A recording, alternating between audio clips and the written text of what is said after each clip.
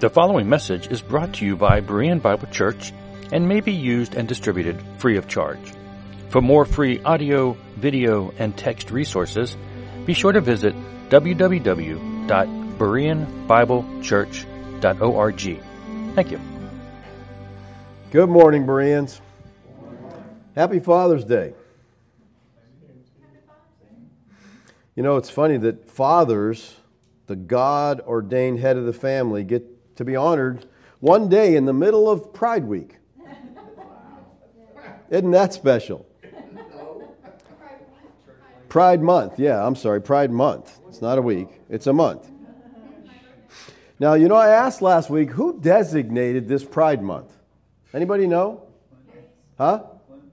No, wasn't Clinton. You're in the right vein there, though. Barack Obama. He hosted a large gathering of homosexuals at the White House on June 29th, 2009, and he proclaimed June as lesbian, gay, bisexual, and transgender Pride Month. So let's spend a month being proud of our degeneracy, okay? Now, let me just say, we will get back to our study of 2 Thessalonians soon, okay? After Pride Month, yeah. But I feel the need to address what's going on with this whole LGBTQ, LMNOP push, all right? Because what we have to understand as believers is there's a war being waged against marriage and against the family. That's what this is all about. And on one side, there are those who are trying to preserve the family, and on the other side, there's those who are just trying to destroy God's design. Now, I want to talk for the next couple of weeks about the role of the wife and the role of the husband. So I've already been asked this morning, it's Father's Day. Why are you doing the role of the wife? Because it's Father's Day. I'm trying to be nice to the fathers, okay? So next week, fathers, it's our turn, okay? But today, it's the woman's turn. And here's why I'm doing this. Because I believe that if Christians live out God's purpose for our lives, we will be a testimony. We will be a light to the world. And when we don't live out our proper biblical roles, we're destroying the family just as well as these LGBTQ people, okay? It's an attack because we're ignoring the God-given roles He put in our life. California, you know, it's a great place for morality and all that good stuff, right? The California Senate Judicial Committee just heard and passed Assembly Bill 957 by Assemblywoman Lori Wilson. And it says this: a parent could lose custody for not affirming or agreeing to a child's claims about gender identity. So parents could be charged with child abuse, a criminal penalty, if they so much as object to their child's preferred pronouns. This bill passed, okay, in California. Why anybody's still in that state, I don't have a clue, okay? New Mexico Governor Michelle Grisham just signed a law that will permit minors access to sexual change care. How is that care changing yourself? How's that caring for anybody? And abortions without parental knowledge or consent. So kids can have a sex change. They don't even need to ask their parents. You can't give a child an aspirin in school without some note or, but they can have their sex change. April 26, 2023, a transgender state lawmaker in Minnesota introduced a measure that would remove language from the state's Human Rights Act that currently declares pedophiles are not included in protections based on sexual orientation. And here's what it says. It says, sexual orientation does not include a physical or sexual attachment to children by an adult. They're removing that language because this is the goal, okay? This is the goal. This is our White House last week, people. Center stage, the gay flag, all right? Which is a direct violation of law. Yes, it's a direct, well, there's so many violations of the law, we can't even count them, okay? There's no point in even trying to keep up with how many laws they're already violating, all right? They're doing all they can to normalize sexual perversion. All they can. from the fact of legalizing same-sex marriage, and that's an oxymoron. You can't have the same sex and have marriage. Marriage is God's design. It's a man, it's a woman. That's all there is to it, all right? To normalizing transgenderism. They want to make trans kids, and their goal basically is to legalize pedophilia in America. That's what they're after. You know why? Because so many of these officials, these lawmakers, are pedophiles. So they want to normalize it so they don't have to get in trouble. Why do you think Epstein's client list has never been exposed yet? Who do you think's covering that up? The United Nations already has a legal justification ready to go. Published April 17th, 2023, the UN-backed legal recommendations normalize sex with minors. Children may consent to sex with adults. This has been their plan all along. And they got all these, what in the world is it? I don't even get it. Wanting to read books to children. Why is that? And listen, what parent in their right mind sends their kid to sit on the lap of some of these things? You can't even tell what it is. It's beyond sick, okay? And here's what we have to understand as Christians. The basic building block of society is the family. And the family is under attack. They don't know what is a man and what is a woman anymore, okay?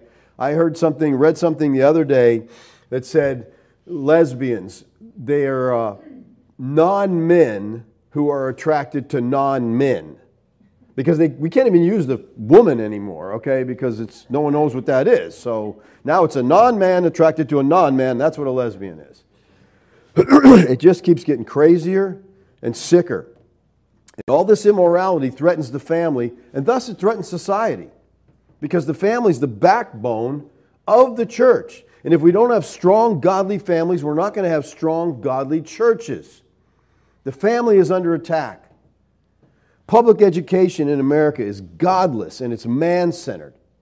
And today women are leaving the home for the workplace to allow the state to raise our children.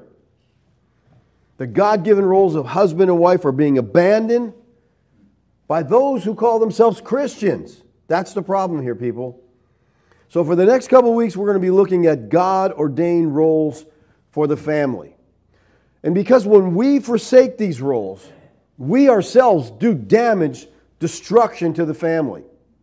And I want you to notice as we look at these roles, God gives roles to men and women. And for the men, it's directed towards the wife, and for the wife, it's directed towards the husband. There's no rules God gives for husbands to love their husbands, or wives to love their wives, or to submit, because there's none of that nonsense in the Bible. It doesn't recognize any of that. A marriage is a man and a woman. It will always be that. It will never be anything else. So in order to preserve the family, we need to be obeying the God-given principles for the family. We need to be image bearers to the world. This is what a family is supposed to be. And that only happens as we obey and follow the rules that God has laid out for the family. And for the most part, people, we have abandoned these. I dare say today's message is going to seem almost barbaric to most people. Because we've been so moved by our society that God's standards just seem like, what in the world planet are you living on? Okay? And today we're going to look at the role of the wife. And next week, ladies, don't get mad yet. Wait till you hear next week, okay? We're going to look at the role of the husband. And I promise you, I'll lay it out as clearly as I'm trying to lay this out today. But before we get started laying out these verses that deal with the family, we have to back up in the text of Ephesians just a little bit, because here's what I want you to understand. None of this is possible. None of this stuff that God asks is possible unless we are controlled by the Spirit of God. This is not normal. This is not natural. This is supernatural living, but as Christians, that's what we're called to. All right? In Ephesians 5:18, he says, "Do not get drunk with wine, for that is debauchery, but be filled with the Spirit." Now, if you compare Ephesians 5:18 through 21 and Colossians 3:16 to 18, it becomes very clear that these are parallel texts. because the results of both are the same. In Colossians, he says, let the word of Christ dwell in you richly. So the results of being filled with the Spirit is the same as the result of letting the word of Christ dwell in one's life. Therefore, the two are the same reality viewed from different sides. So in order to be filled with the Spirit, you have to be controlled by the Word. And when Paul says, be filled, this is a command. The word filled is the Greek word plerao, which means controlled. Believers are called to be controlled by the Spirit. It's a command. So the question is, well, how are we controlled by the Spirit? Well, the Spirit's control is not automatic. It's not mechanical. The Spirit control is brought about by means, and the means is the Word of God. You have to be in the Word. We appropriate the controlling grace of the Spirit through the means of letting the Word of Christ dwell within us. We don't know what God wants if we're not spending time in the Word. And listen, if you read your Bible cover to cover, good. You forgot most of what you read, so start over and get back going, okay? And that's why you continually do it. We tend to forget. We need more people than a casual acquaintance with the Bible. God's Word is to dwell in us richly, abundantly. It's to saturate us. It has to become part of our being, that it'll transform the way we think and transform the way we act. And that's where it all begins. So the biblical roles in the family are a byproduct of being controlled by the Spirit. Now, as we look at these roles in marriage, you need to ask yourself some really important questions. Does your relationship with Christ make a difference in these relationships? What difference does it make? And Paul gives us some very practical instructions that will enable us to have marriages that honor Him. Now, if you follow this text through, one of the results of being filled with the Spirit is submission. In 5:21, he says, submitting to one another out of reverence for Christ. Now, some have derived from this verse the teaching of mutual submission. Have you ever heard of that? You know what that means? Everybody submits to everybody. Is that one of the dumbest things?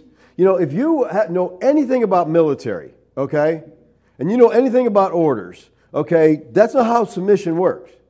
Okay, there's a rank, there's an authority. Okay? Every believer doesn't submit to every other believer. The word submit here is the word hupotasso, which is a military term. All right? And it functions to describe one directional subordination to an authority rather than a symmetrical relationship. By definition, mutual submission rules out hierarchical differences. In other words, in mutual submission, if that's a reality between husband and wife, then it's a contradiction to say the husband has a special responsibility to lead and the wife has a special responsibility to support that leadership. If this is teaching mutual submission, then parents, you can tell your children, it's time to go to bed. And the kids say, fine, but it's time for you to go to bed too. Mutual submission. You submit to me, I submit to you. It doesn't work that way, people. Okay? You know, you can't, you got a captain in the Navy, and he comes up to a chief and he says, Chief, I need you to do this. Okay, I'll do that, but here's what I need you to do. Captain says, what? I don't care what you don't tell me what to do. This is not mutual. We don't go back and forth. How would you ever fight a war? How would you ever have anything if that's mutual submission? It's nonsense. But people want to push that because they want to do away with this woman submission thing. Oh, everybody's supposed to submit. So submission is a result of the Spirit-controlled life. Now Paul explains this submission and how it works out in the family. And in chapter 5, verse 22 through 24, he begins giving us the role of the Christian wife. It's another reason we're talking about the wife today, not the husband. This is how God does it, all right? He says, wives, submit to your own husbands as to the Lord. For the husband is the head of the wife, even as Christ is the head of the church, his body, and is himself its Savior. Now, as the church submits to Christ, so also wives should submit in everything to their husbands. Now, verse 22 literally reads this way, women, be subject to your own men as to the Lord. Because in the Greek language, there's no distinctive terms that correspond to our words husband and wife. They don't have those words. But the reference to a married person is unmistakable. Now, the word submit here, again, this is hupotasso. It comes from two words, hupo, which means under, and tasso, which means to set in place. In other words, the word means set something in place up underneath something else. In the context, it's talking about submitting to the authority of someone else. So Paul's saying to the wives, be willing to place yourself in a position under the authority of your husband as head of the family. Hupotasso here is in the present tense. That indicates it is to be a lifestyle of the wife. It doesn't say, wife, once in a while, submit to your husband. It's a lifestyle, continual. It's present tense. You keep submitting. The mood here is imperative, which indicates this is a command, not a suggestion. And finally, it's in the middle voice, which signifies that the wife initiates the act of submitting and participates in the effects of the results of her submission. This is something she initiates, not something the husband forces her to do. She does this. It conveys the idea of the wife putting herself under the authority of her husband, not by compulsion, but willingly. Okay, already we should have lost a lot of people, okay, talking about wives and submission. I know people can't handle this today. It's so far out. Again, the middle voice also conveys a reflexive sense and can be translated, subject yourselves. Now, in any case, the idea of submission of the wife is that of a voluntary attitude and action based on one's recognition of Yahweh's ordained order. It cannot be forced upon her by anybody, by her husband, by some despot. It's something she has to willingly partake in. So Paul says that the wife is to submit to her own husband, as opposed to men in general, okay?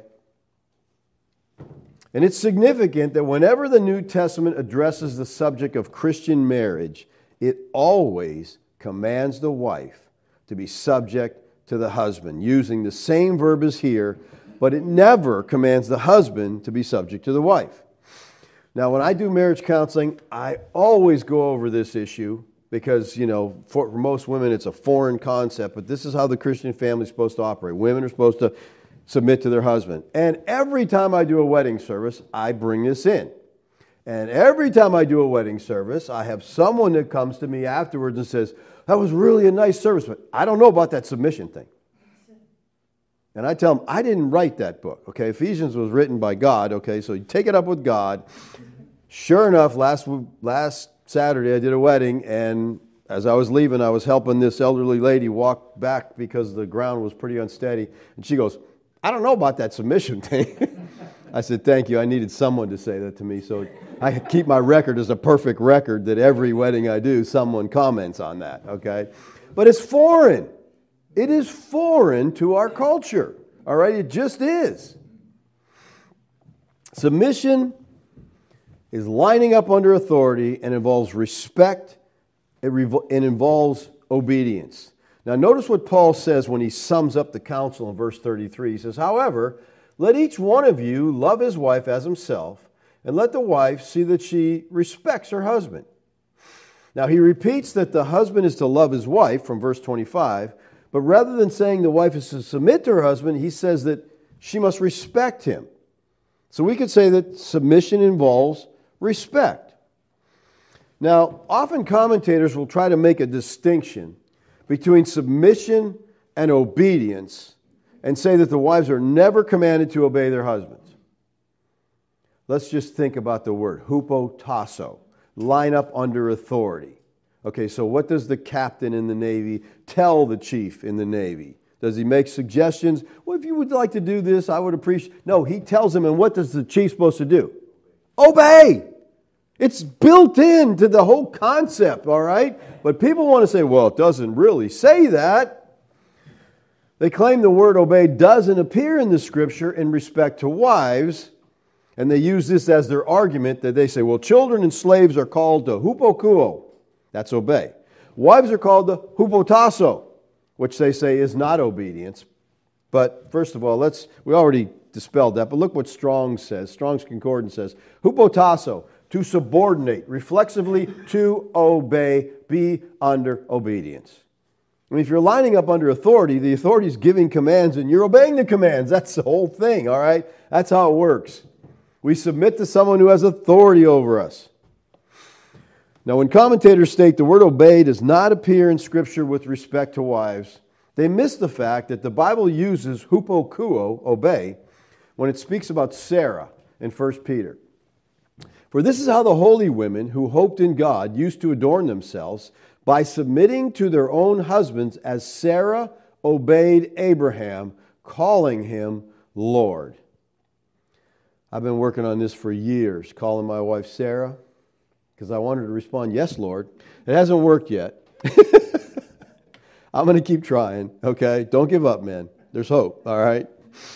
So Peter writes that Sarah obeyed, hupokuo, her husband.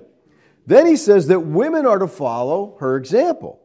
This necessarily implies that we must equally apply hupokuo, obey, to all wives. In addition to the verse itself, either equates hupotasso, submit, with hupokuo, obey, or assumes that hupotasso, submit, implies hupokuo, obey. Since it says, by submitting to their own husbands as Sarah obeyed. She submitted by obedience. That's what submission is, okay? You can't get around it. These women were submissive like Sarah who obeyed. Thus, the two terms seem to be used synonymously. Paul says the wife is to be subject to her husband as to the Lord. Now, they argue about who the Lord is in this phrase, because Thomas Aquinas, among others, he argues that a wife is to be subject to her husband as a Lord. Okay?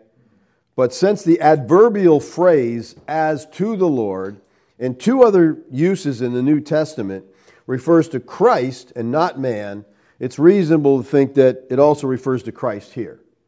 Again, if we look up the parallel text in Colossians, I think it helps clear this up for us. It says, wives, submit to your husbands as is fitting in the Lord. Now, as is fitting is the Greek word here, anesko. And anesko means something is fitting or right to do. It is proper. It is one's duty. So anesko is used of actions that are due to someone. It conveys the ultimate meaning of moral obligation. This word is used in Philemon 1:8 and 9, where Paul writes, accordingly, though I am bold enough in Christ to command you to do what is required. That is anesko. It denotes not merely that which is fitting, but that which is almost legally obligatory. It's a necessary duty. So he says it's required. It's required that a wife does this in the Lord. The Greek form in this phrase expresses an obligation. This is how Yahweh designed and commands the family to operate. Now listen, wives. The reason why you are to submit to your husband is not because he's the best leader in the world. It's not because he deserves it. You know very well that sometimes that's not true at all. You think that's the dumbest decision I ever heard, all right? The reason why you're to submit is not because he deserves it, it's because Christ deserves it. That's why you're submitting. It's fitting in the Lord. It's required. It's because you have died and have been raised with Christ that you set your mind on things above. And you put to death the things that belong to your earthly sinful self. And out of your gratitude towards Yahweh, you can submit to Him in the name of Yeshua, giving thanks to God the Father through Him.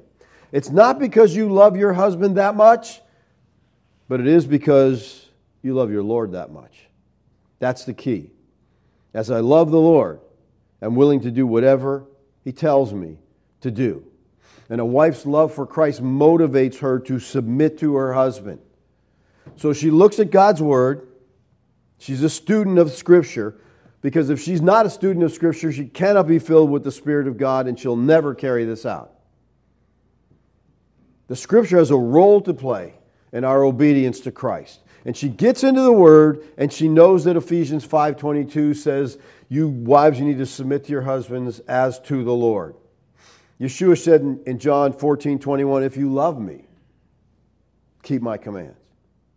And she says, out of loving you, Lord, I'm going to do what you have told me to do. That's the motivation for submission. It is as to the Lord. Hopefully, wise, that makes it a little easier. Now, the society that Paul's writing to in the city of Ephesus was within the bounds of the Roman Empire. And we need to understand that cultural backdrop here was a woman in that society was unimportant.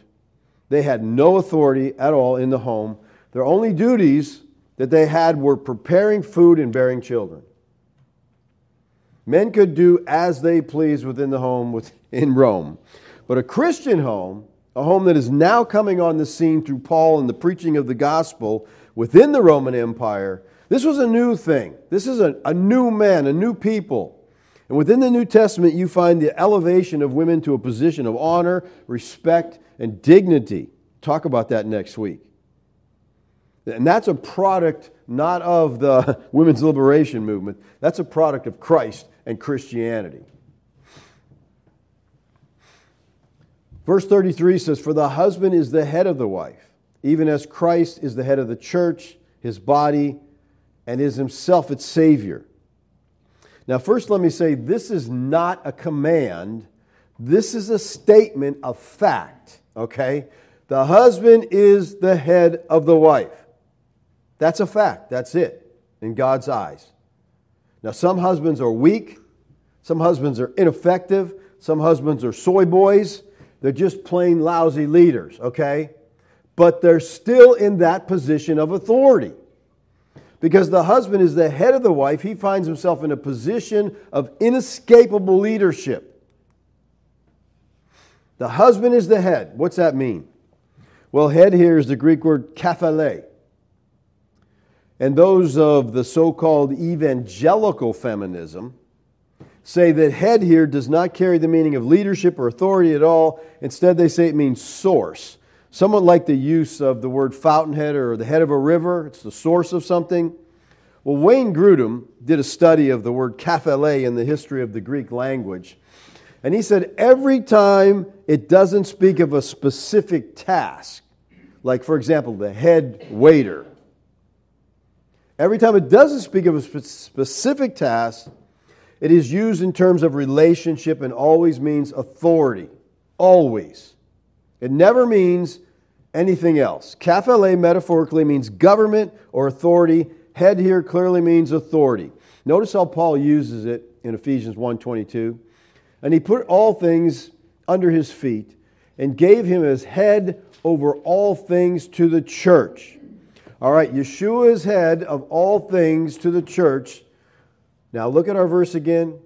For the husband is the head of the wife, even as Christ is the head of the church, his body, and is himself its Savior. So the husband's the head of the wife, just like Christ is the head of the church, and head here means authority.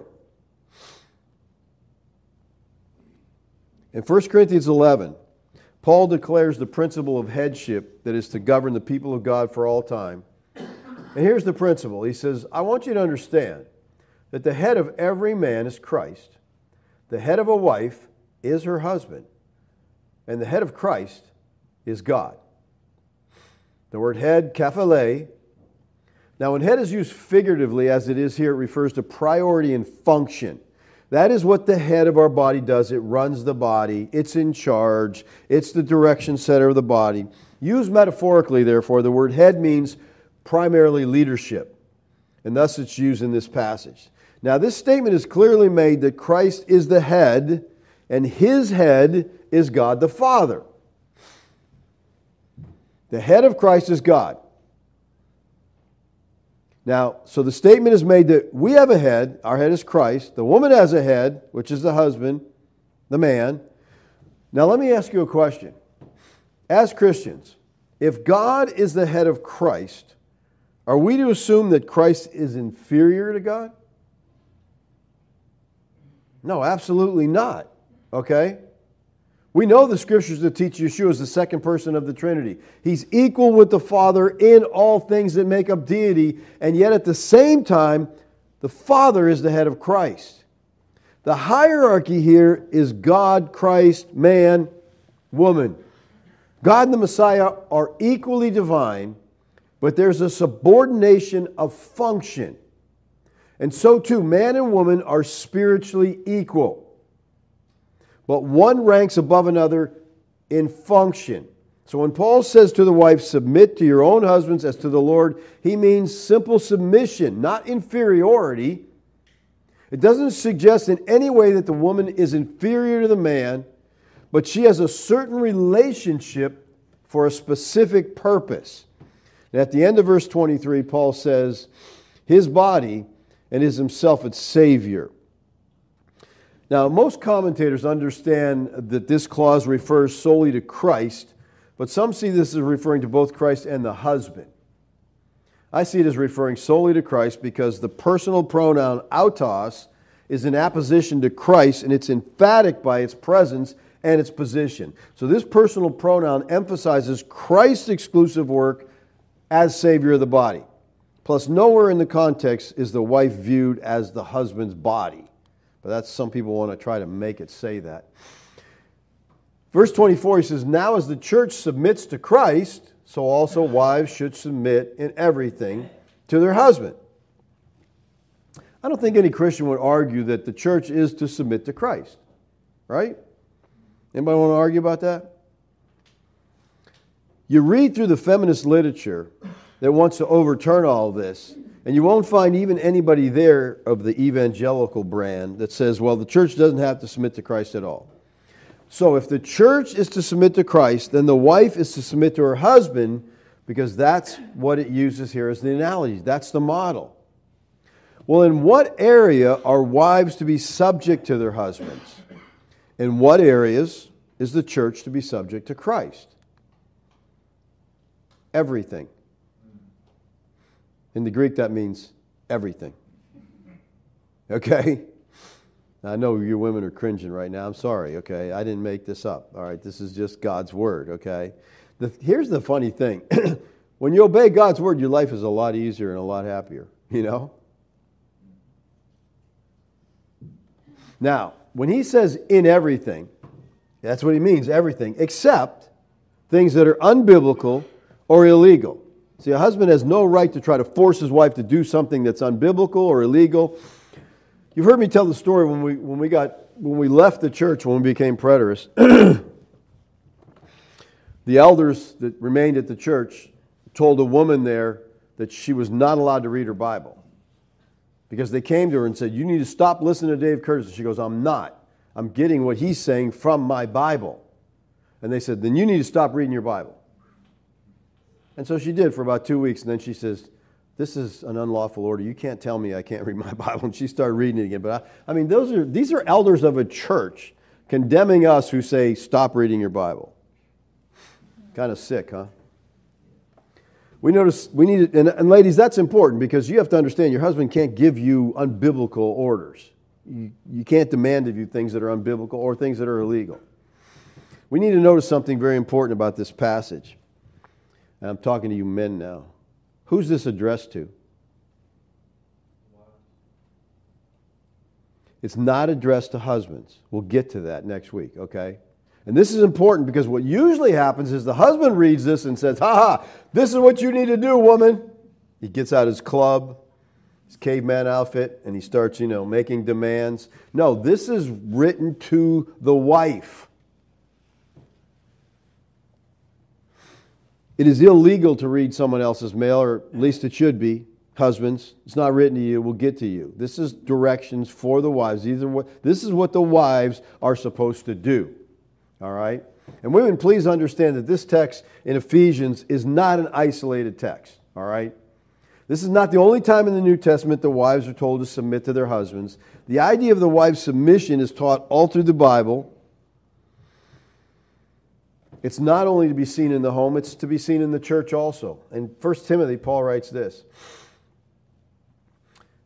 I was listening to a podcast, and someone was saying 1 Timothy is a pseudepigraphal work. And I'm like, what? I mean, the liberal scholars will say that. I don't know of any conservative scholar that says Timothy's pseudepigraphal, okay? First of all, you don't have pseudepigraphal works done this close to the original author, all right? So Paul's still alive and someone's writing pseudepigraphal stuff and put Paul's name on it. None of that works, okay? So this is Paul writing. This is part of the Word of God.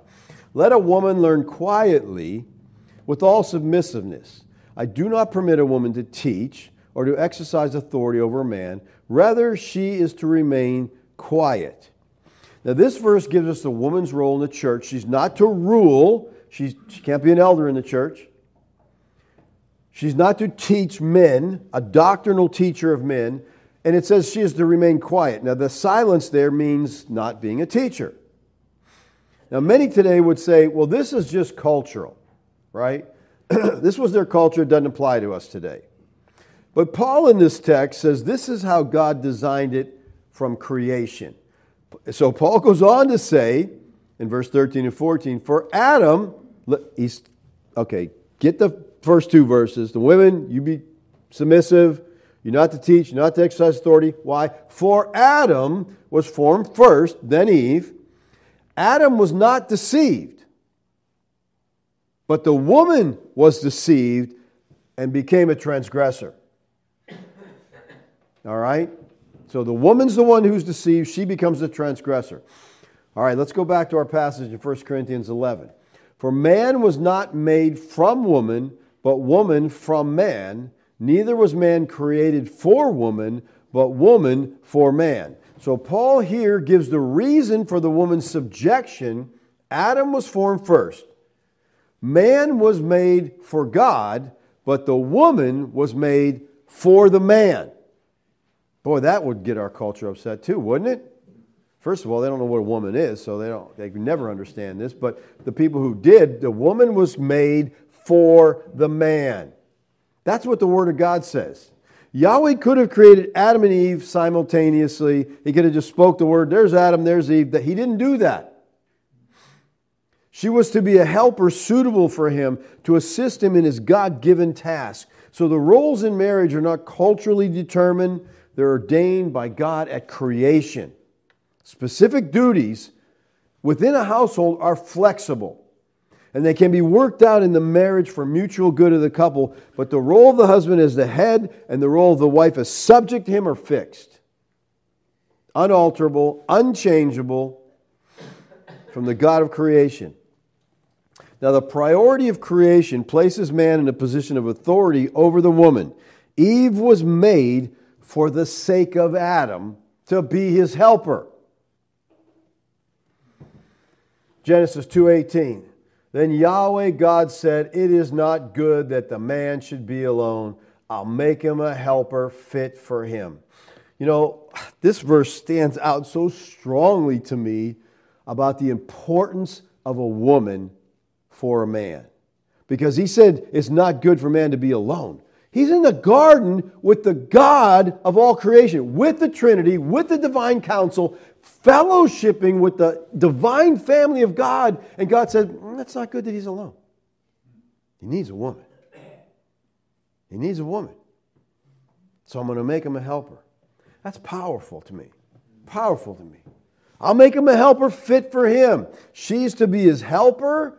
She's to be his glory. 1 Corinthians 11:7. For a man ought not to cover his head, since he is the image and glory of God, but the woman is the glory of man. So the principle of headship is something true from the beginning of mankind. By virtue of creation, there's a difference which puts man above the woman in terms of function, a difference we should never forget. And again, all these roles and all this function speaks against the modern culture that we see today, all against this LGBT stuff. This is all not even hinted at in anywhere because this is not how it works out, okay? Man is uniquely created to bear the image of God as a ruler who was given a sphere of sovereignty. Both men and women were created in God's image. But as Paul points out in verse 8, the original creation was from the dust of the ground. It was Adam only. Eve was created later to be part of Adam himself. The male was given the dominion and authority over God's created world, and is by that fact the glory of God. And the woman is the glory of man, because woman was made to manifest man's authority as man was made to manifest God's authority. The woman is a vice-regent who rules instead of man or carries out man's will, just as man is God's vice-regent who rules instead or carries out God's will. Charles Hodge wrote this: "She receives and reveals what there is of majesty in him. She always assumes his station, becomes a queen if he's king, and manifests to others the wealth and honor which may belong to her husband." Verse 8 says, "For the man was not made from woman, but woman from man." The man is created directly for God. The woman, on the other hand, was made specifically for the man. She was created on his account, not he on hers. God could have simultaneously, as we said, created Adam and Eve, as he did the animals, but he created Adam first and then Eve. He made this distinction for all time, and with it he reveals the design and the purpose of the sexes. Woman was created under the headship of man. Now it's interesting that the church and also the woman were formed out of a husband. See, in the Torah, when Eve was created by God, she was created out of Adam. God took a rib of Adam. Out of the rib he formed Eve, his wife. Paul uses that as a reason for submission because she has a secondary existence from Adam. And the church, similarly, the church has come into existence in a similar way, for the church is the product of the work of the Lord Yeshua the Christ. And just as Adam was by God put into a deep sleep, a divine anesthetic, so to speak, and out of that picture of death, Eve was created. So Yeshua on Calvary's cross there died for sinners, and out of his death there might be created the basis for the existence of the Christian church. So both the wife and the church have been formed out of their husbands. Women's subjection is tied to creation, and it's tied to the fall. In 1 Timothy 2:14 he says, "And Adam was not deceived." He went into this eyes wide open, okay? "The woman was deceived and became a transgressor." So Eve is the first one to fall. And Eve's fall occurred when she ignored her divinely ordained position. Instead of following her husband, she took the lead. Women, I hope you can see the seriousness here of not submitting to the husband. She took the lead and wiped out the human race, okay? Now in Romans 5:12 through 21, it places the blame on Adam because he followed his wife. See, God created us to be leaders, not the followers. And when we fail to do this, when we follow our wives instead of lead, it causes a lot of problems. Eve needed protection. She needed a head. And Adam was a follower here. She acted independently. She was deceived and she fell. And the fall was caused by a violation of the God-ordained roles of the sexes. She took authority and he submitted. Now let's go to Titus and we see how seriously God views submission in Titus 2:4 and 5. He says, "So train the young women." This is older women have the responsibility. Train the young women to love their husbands. Isn't that weird? These women need to be trained to love their husbands. To be self-controlled, pure, working at home, kind, submissive to their own husbands, that the word of God may not be reviled. So they're to train the woman to be submissive so that the word of God is not reviled. The word submissive here again is hupotasos. Ladies, when you don't submit to your husband's authority, you are dishonoring the word of God. Now let me say it again. Submission is not inferiority. The doctrine of the Trinity teaches there is one God who subsists in three persons who are themselves equal in power, authority, and possession of divine attributes. To say that submission means inferiority is heretical. Okay? Because it would imply the inferiority of the Son to the Father. Because he submits to the Father. But the submissive wife, as I say it again, she makes a choice to place herself as an equal underneath the authority of another equal, her husband, in order that there can be order and function in the family. And if you want to have a proper functioning family, wives, you need to make up your mind you're going to live in a state of submissiveness to your husband, no matter how dumb his decisions may be. And he can make some dumb decisions. Right, honey? Yes, Lord. That would have been a good time to say it, all right? It's really clear in Scripture that the men's responsibility is to lead, and the woman's responsibility is to submit. And I think that most Christians understand this. Now, this is what here's where I'm going to get in trouble, okay? Most Christians understand this, but my personal belief is that in most Christian homes, the woman is running the show. Just based on observation. Okay? Most women are running the show. She's not submitting, she's leading. And people, it's a constant struggle. And there can only be harmony when believers, again, are controlled by the Spirit of God. Submission is a sign of the Spirit's control in your life. And Paul wants wives to know that it's not only how God made things to be, but He made things this way for our good. He's not trying to, give us a hard time. This is the way it's supposed to function.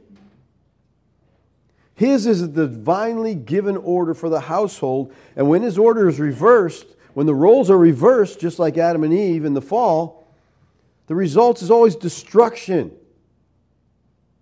Not only of the man, but of the wife. And so He calls for a recognition of the divine given order of the household. Now, let me say a word to those single ladies in here. The husband is the established authority under the laws of the divine order. So any woman who thinks of getting married should make sure that the man she's about to marry is someone that she can submit to, a man that she can line up under his authority. And you have to make the decision, do I want to be under the authority of this man for life? So if you think he's kind of dumb and not too smart and not, think again, okay? Because you're putting yourself, as a Christian woman, under his authority. Let me ask you this, believers. How can you tell who's the leader in the home? Are there any ways you can spot this maybe? Let me give you a couple. Again, I know I'm going to get myself in trouble here, but who's making the decisions? Leaders make decisions. Now, this doesn't mean that a husband has to make every decision, but he is responsible for every decision made, okay? With the children, if the husband and wife disagree on a certain course of action, whose decision should be followed? The man's. Leaders are to make decisions as to the finances, the church, schooling of the children. Women, how you respond when your husband makes a decision that you disagree with that is really dumb. Do you line up under it? Do you say, God, I'm going to follow your ordained order and follow my husband? Let me tell you a personal story. Years ago, I started a business because I wanted to get some kind of retirement because I had nothing with the church, so I wanted to get a retirement. So I started a car business, and it kind of started small, and it kind of grew and grew, and we took out our house was about paid for, and we took out equity loan on our house to keep this business going. And of course, my wife had to sign it, and she's like, I don't think this is a good idea. She was not for it at all, but she signed the papers. And not too long after that, 2008 came around. The economy collapsed. We lost $180,000. So your house is almost paid for, and now we had to refinance our house and basically start over again. That was a really dumb decision on my part. And she had to bear the consequences of it, but she signed the papers because she knew this is what she was supposed to do as a submissive wife. Now, men, if you're smart, you'll listen to your wife and you'll get counsel on decisions that you do make. Okay? I mean, you'll talk to her. They say the husband's the head, the wife's the neck that turns the head. Okay? So you get some response from her, you get some input from her. You know, you're living together, it's your household, you want to work together as possible. But here's the bottom line. You're going to disagree on things, right? And you're going to talk about it, and the woman's going to say, well, I think that's a dumb idea, I think we should do this. And then you say, I hear you, I'm going this way. And it's not that we don't hear the wives, we just disagree, and we have to make the decision. And the wives have to live with it. And I can't imagine sometimes, but again, if you're not controlled by the Spirit of God, this is not going to work out. It's just not, okay? It's not a natural course, all right? So leaders make decisions. Those in submission follow those decisions. So just look at who's making the decisions in the home. And like I said, these can be delegated, you know? My wife takes care of all our finances. I'm responsible for those finances. Except for that one time. Yeah, except for that one time. Yeah, I took the lead and the house crumbled, okay? Yes. Secondly, listen to the speech. Those in submission don't give imperatives.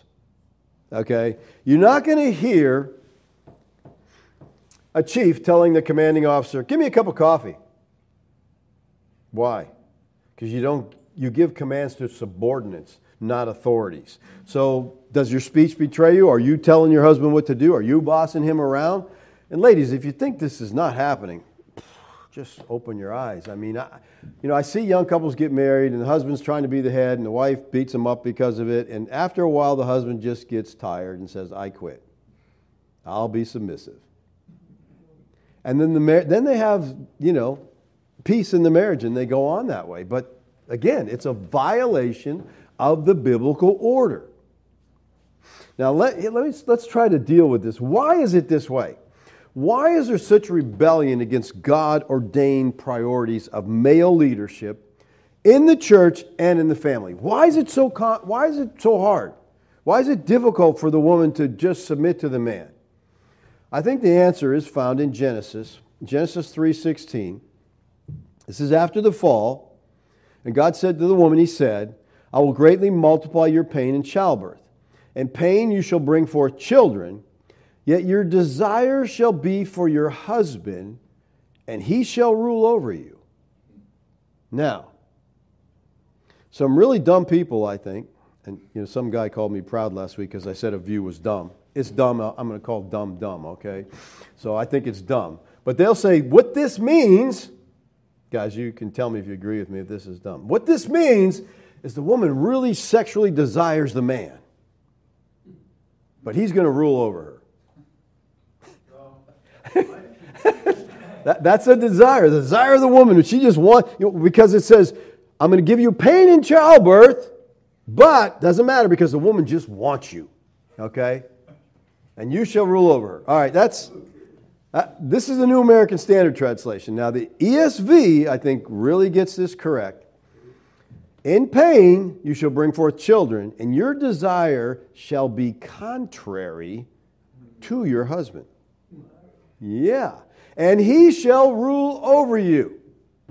Okay, again, many based on the New American say, it's just normal for a wife to have a strong sexual and psychological dependence on her husband. That's normal for her to desire the man and for the man to rule over her.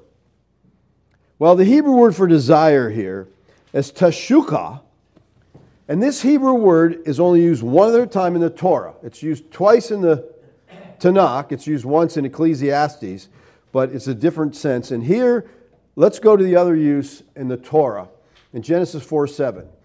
If you do well, will you not be accepted? And if you do not do well, sin is crouching at the door. Its desire is contrary to you, but you must rule over it. Now, the best textual rendering of this verse is sin will desire to master you control you, but you must master it. That's 4:7, okay? Sin wants to master you. You know that's true. The word desire used here is the same word as 3:16. Therefore, 3:16 can rightly be read this way. To the woman, he said, your desire will be to control your husband, but he will rule over you.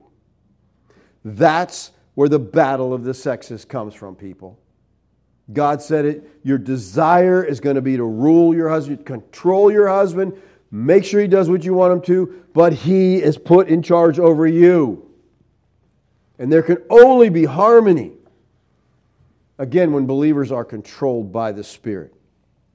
So according to Paul, there is no possibility of a married woman's surrender to Christ and which is not made visible by actual submission to her earthly husband. And this directive is not mine. This is not coming from the Puritans. It's not even Paul's. And when it's ignored, it doesn't make life better for women. It actually makes life worse. And I could argue that many of the stresses and the strains on the family today are precisely due to disagreeing or ignoring this particular directive.